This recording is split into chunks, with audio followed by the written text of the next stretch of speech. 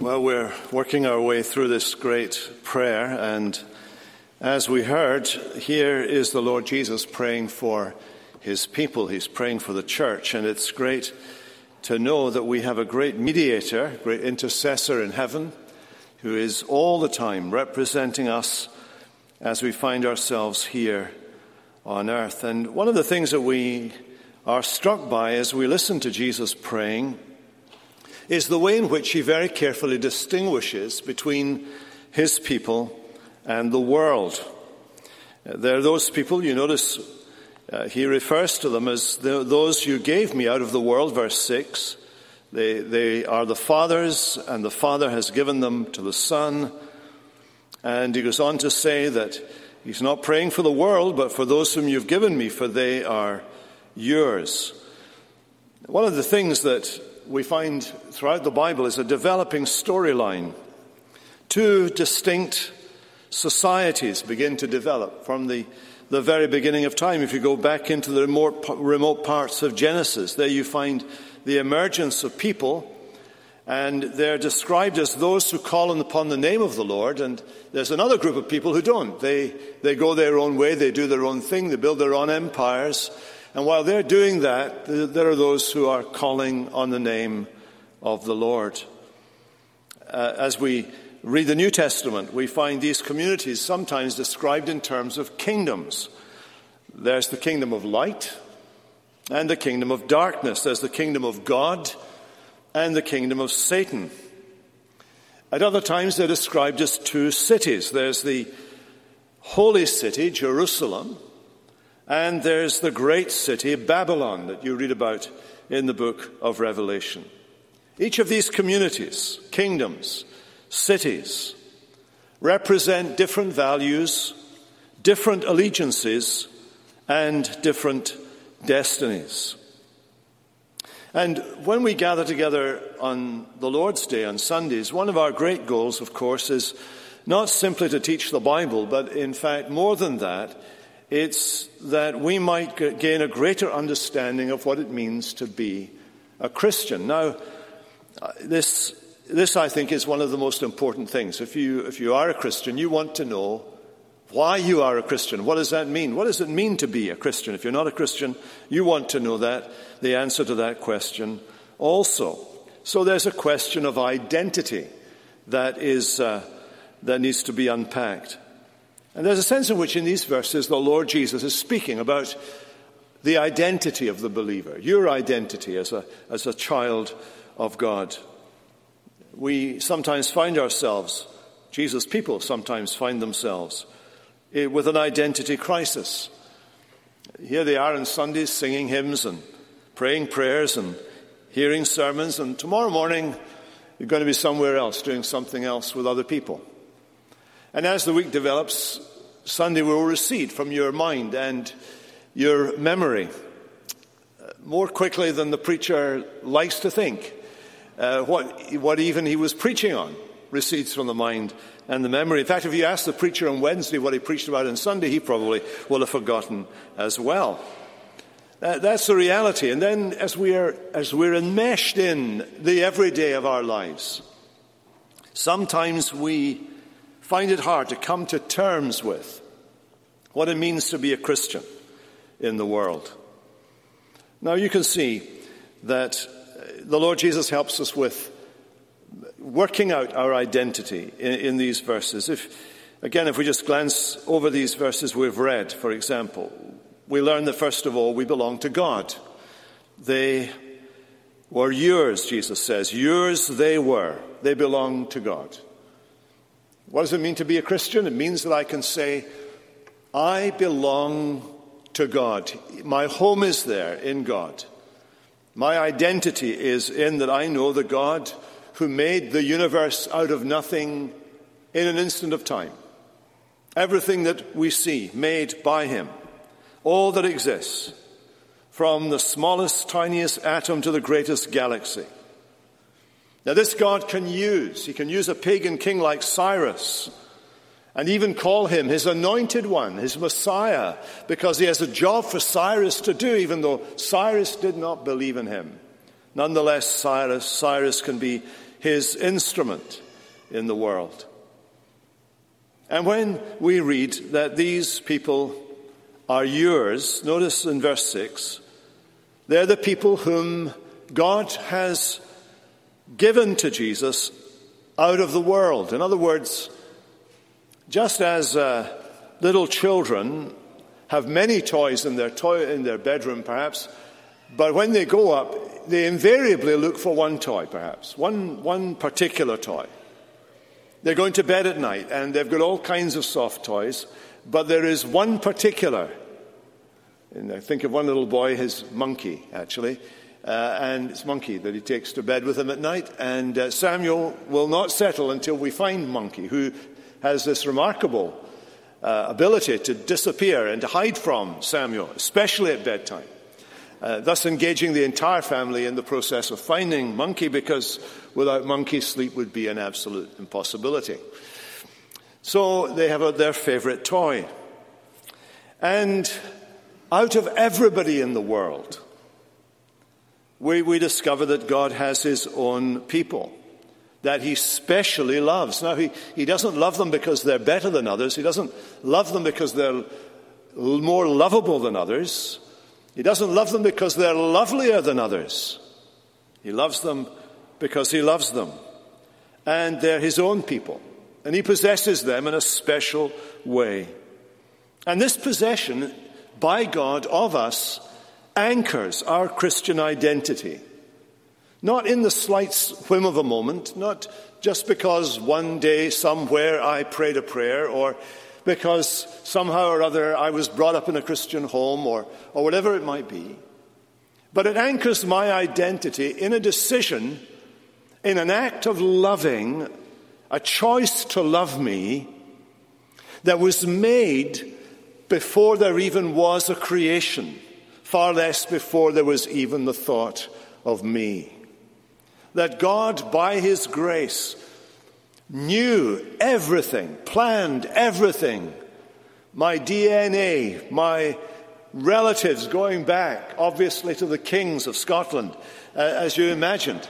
And all of these circumstances that led to what I am today, all of this planned and purposed by God. Imagine that, before the foundation of the world. Our identity begins with the knowledge of God. And not only that, but the fact that we have been given to Jesus. That God the Father has given us to Jesus as his love gift. That was always his plan.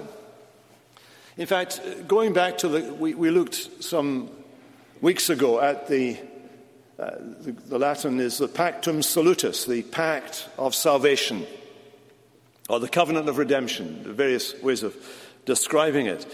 And really it's an event that takes place in eternity, where God wills, God who is one being, of course, wills one will, that he will manage that one will in this way, that the Father will act as the leader and will choose people, and he will choose them in order that he might give them to his Son, who undertakes to act on their behalf and to obey the law of God, and to be, first of all, become human, to obey the law of God, to die for them, and so on. And his reward will be these people whom God has chosen and promised to him. That's why in this prayer we find Jesus saying to his Father, I've accomplished all that you gave me to do. And so I've come to you, Father, for those people that you promised me. That's the joy that was set before Jesus. He went to the cross with this joy that he would have these people for himself, that they would be his and his forever. So we belong to God and we are given to Jesus. And then the third thing about the Christian is that they do not belong to the world. Do you notice that? He makes this great distinction about these people.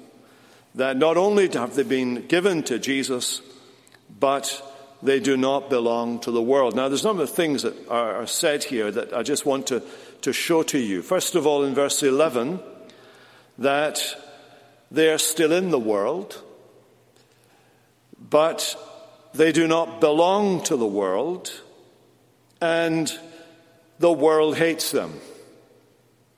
We've heard this language again and again in the previous chapters. They are in the world, they don't belong to the world hates them.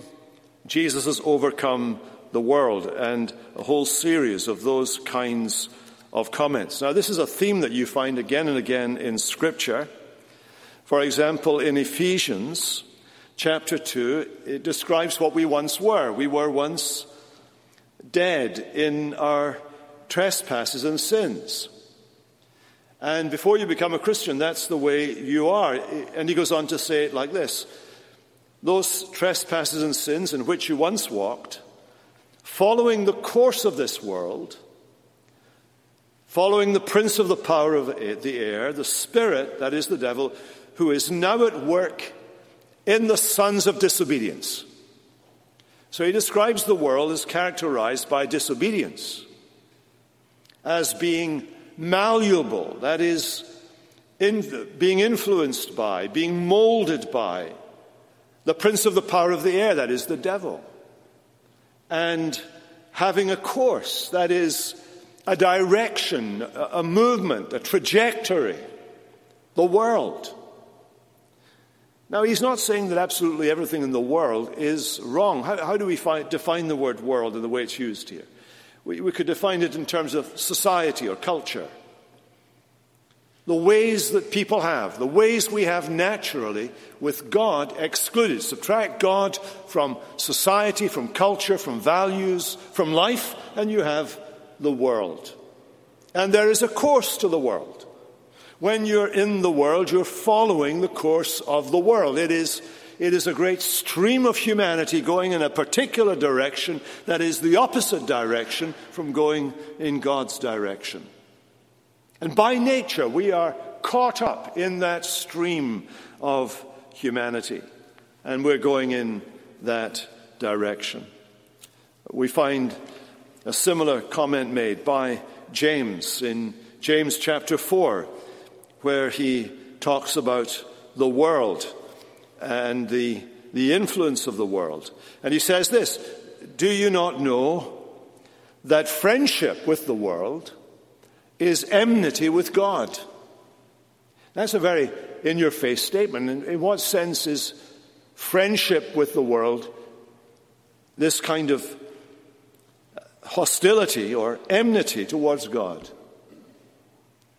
We struggle with this because our friends, the people we work with, perhaps even members of our own family, perhaps even a spouse or a boyfriend or a girlfriend,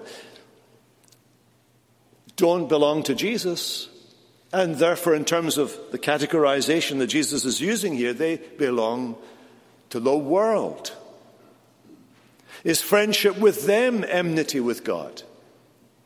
No. In fact, Jesus, and the Apostle Paul particularly, makes it very clear that when he says we're to separate from disobedient believers, he's talking about church discipline in Corinthians.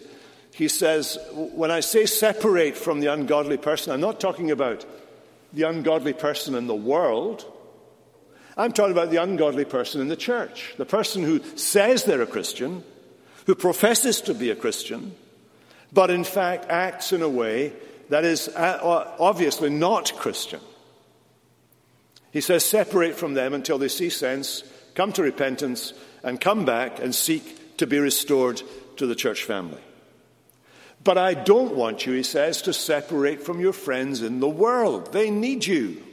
They need your friendship. They need your companionship. They need your light, the truth that you know. They need that truth, if ever they come to know the truth for themselves. So what does it mean, friendship with the world is enmity with God? Well, it's not talking about your friends, and it's not talking about you being friendly with your friends. It's talking about the system, the world system. The world system that excludes God, that has explanations for everything that's going on with God excluded, that has values with God excluded. That's the world system. And the world is pressing you into its mold. That's why the Apostle Paul, writing to the Romans, says, don't let the world press you into its mold. Don't let it shape you.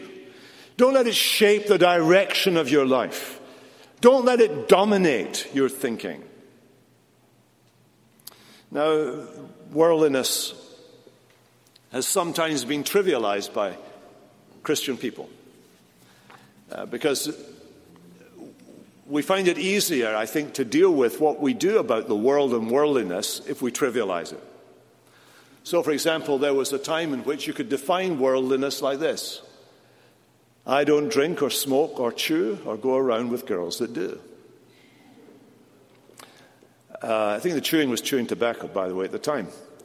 When I was growing up, worldliness was defined as going dancing, drinking alcohol, or going to movies. I always remember the first time I went to the movies on my own, secretively.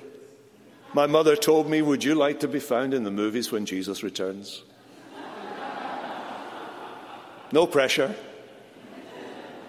And I remember coming out of that movie theater and breathing a sigh of relief that Jesus hadn't come back while I was there.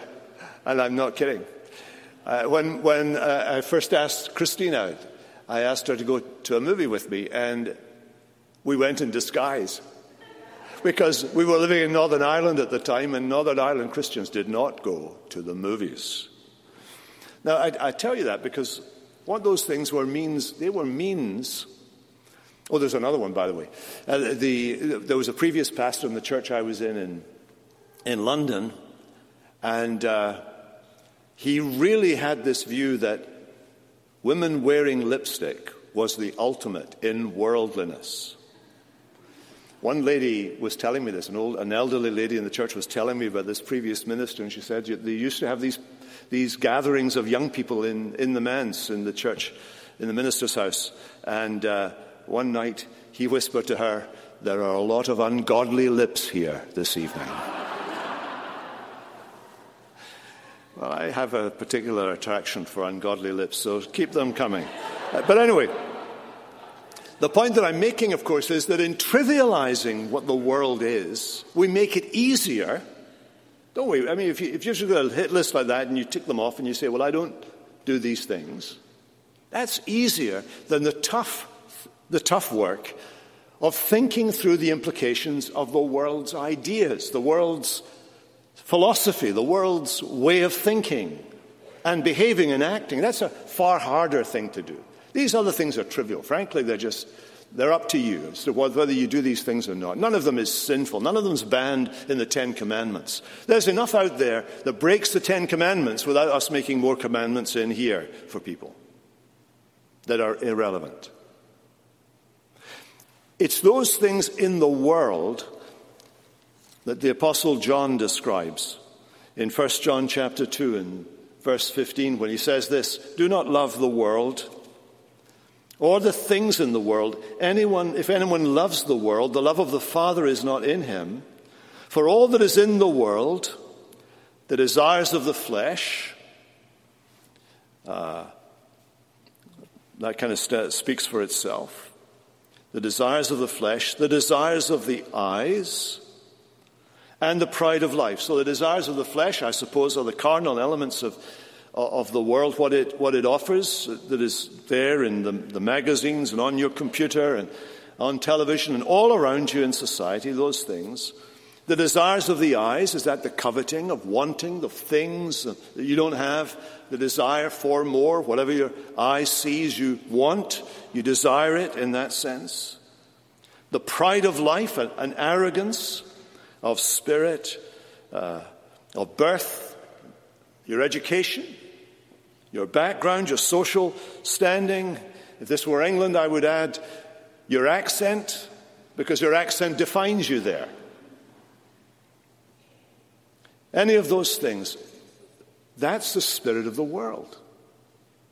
The world's values, the world's ideas. And the world, as I said, a system It's an organized society. And you know this idea of the mob. A mob is more dangerous than an isolated individual. An isolated individual being angry is one thing. You put a lot of people together and they're angry, and you have a mob, and you have the potential for greater evil. And what the world is the amalgamation of people. An amalgamation of people who do not know God, do not love God, feel no responsibility under God. And therefore, what the world can get up to in terms of its social sense, its cultural sense, is far greater evil than what an individual on their own may be involved with. And what the Apostle John tells us is that the world lies in the arms of the evil one. That the evil one, Satan, is able to manipulate and mold the world in any which way it chooses. And Jesus' people live in that world. And Jesus' people do not belong to that world. Already they do not belong to that world. That's what Jesus says. You've taken them out of the world. You've given them to me. They are not of the world. They're in it, but they're not of the world. They do not identify with it. Jesus told the story, the parable of a broad road and a narrow road. The broad road, he said, leads to destruction. Everybody's going there. It's a wide open space, a nice broad street. You can join everyone else in going down that street because they're all going in the same direction and they're all heading to destruction. And then there's this little narrow road. It seems narrow. It seems confined and restricted. But it leads to life in the end. So as we think about this business of living in the world and not being of the world, what is it that makes us distinct? I think we learn here from these verses in John 17 what makes us distinct. What makes us to stand out in verse 6 is that we have the name of God. We know who he is. Jesus has revealed that to us. We have believed it. We've come to see it for ourselves. Not only that, but we have his words, verse 8.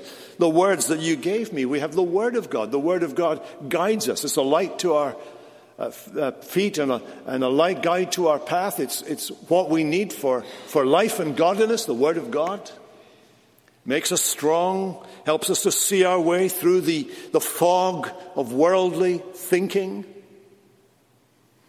And not only that, we have the Savior's prayers. I am praying for them. I'm not praying for the world, but for those you have given me, for they are yours. We have the Savior's prayers. We know God. We have his name. He's given it to us. We have the word of God. It's a guide to our feet and a lamp to our path. And above all, we have the Savior's prayers. What will keep you from falling? The Savior's prayers. What will keep you on the straight and narrow road? The Savior's prayers. Not anybody's prayer, but the Savior's prayer, which is always effective. And the Bible says, he ever lives to make intercession for us. Always, day and night, in all circumstances, he's there making intercession for his people. Let's pray together. Father, we pray that you would take your word this evening and comfort our hearts by it as we go out tomorrow again to live in the world, to rub shoulders with our friends and colleagues who don't know you. Help us to distinguish between our relationship with them and friendship with the world as an idea, a system, a movement. Help us, Lord, we pray, to love them and hate the world. Help us to care for them and hate the world. Help us when we have the opportunity to speak of you to them and hate the world, so that you would lead us to that everlasting life that you have placed before us. We pray in Jesus' strong name. Amen.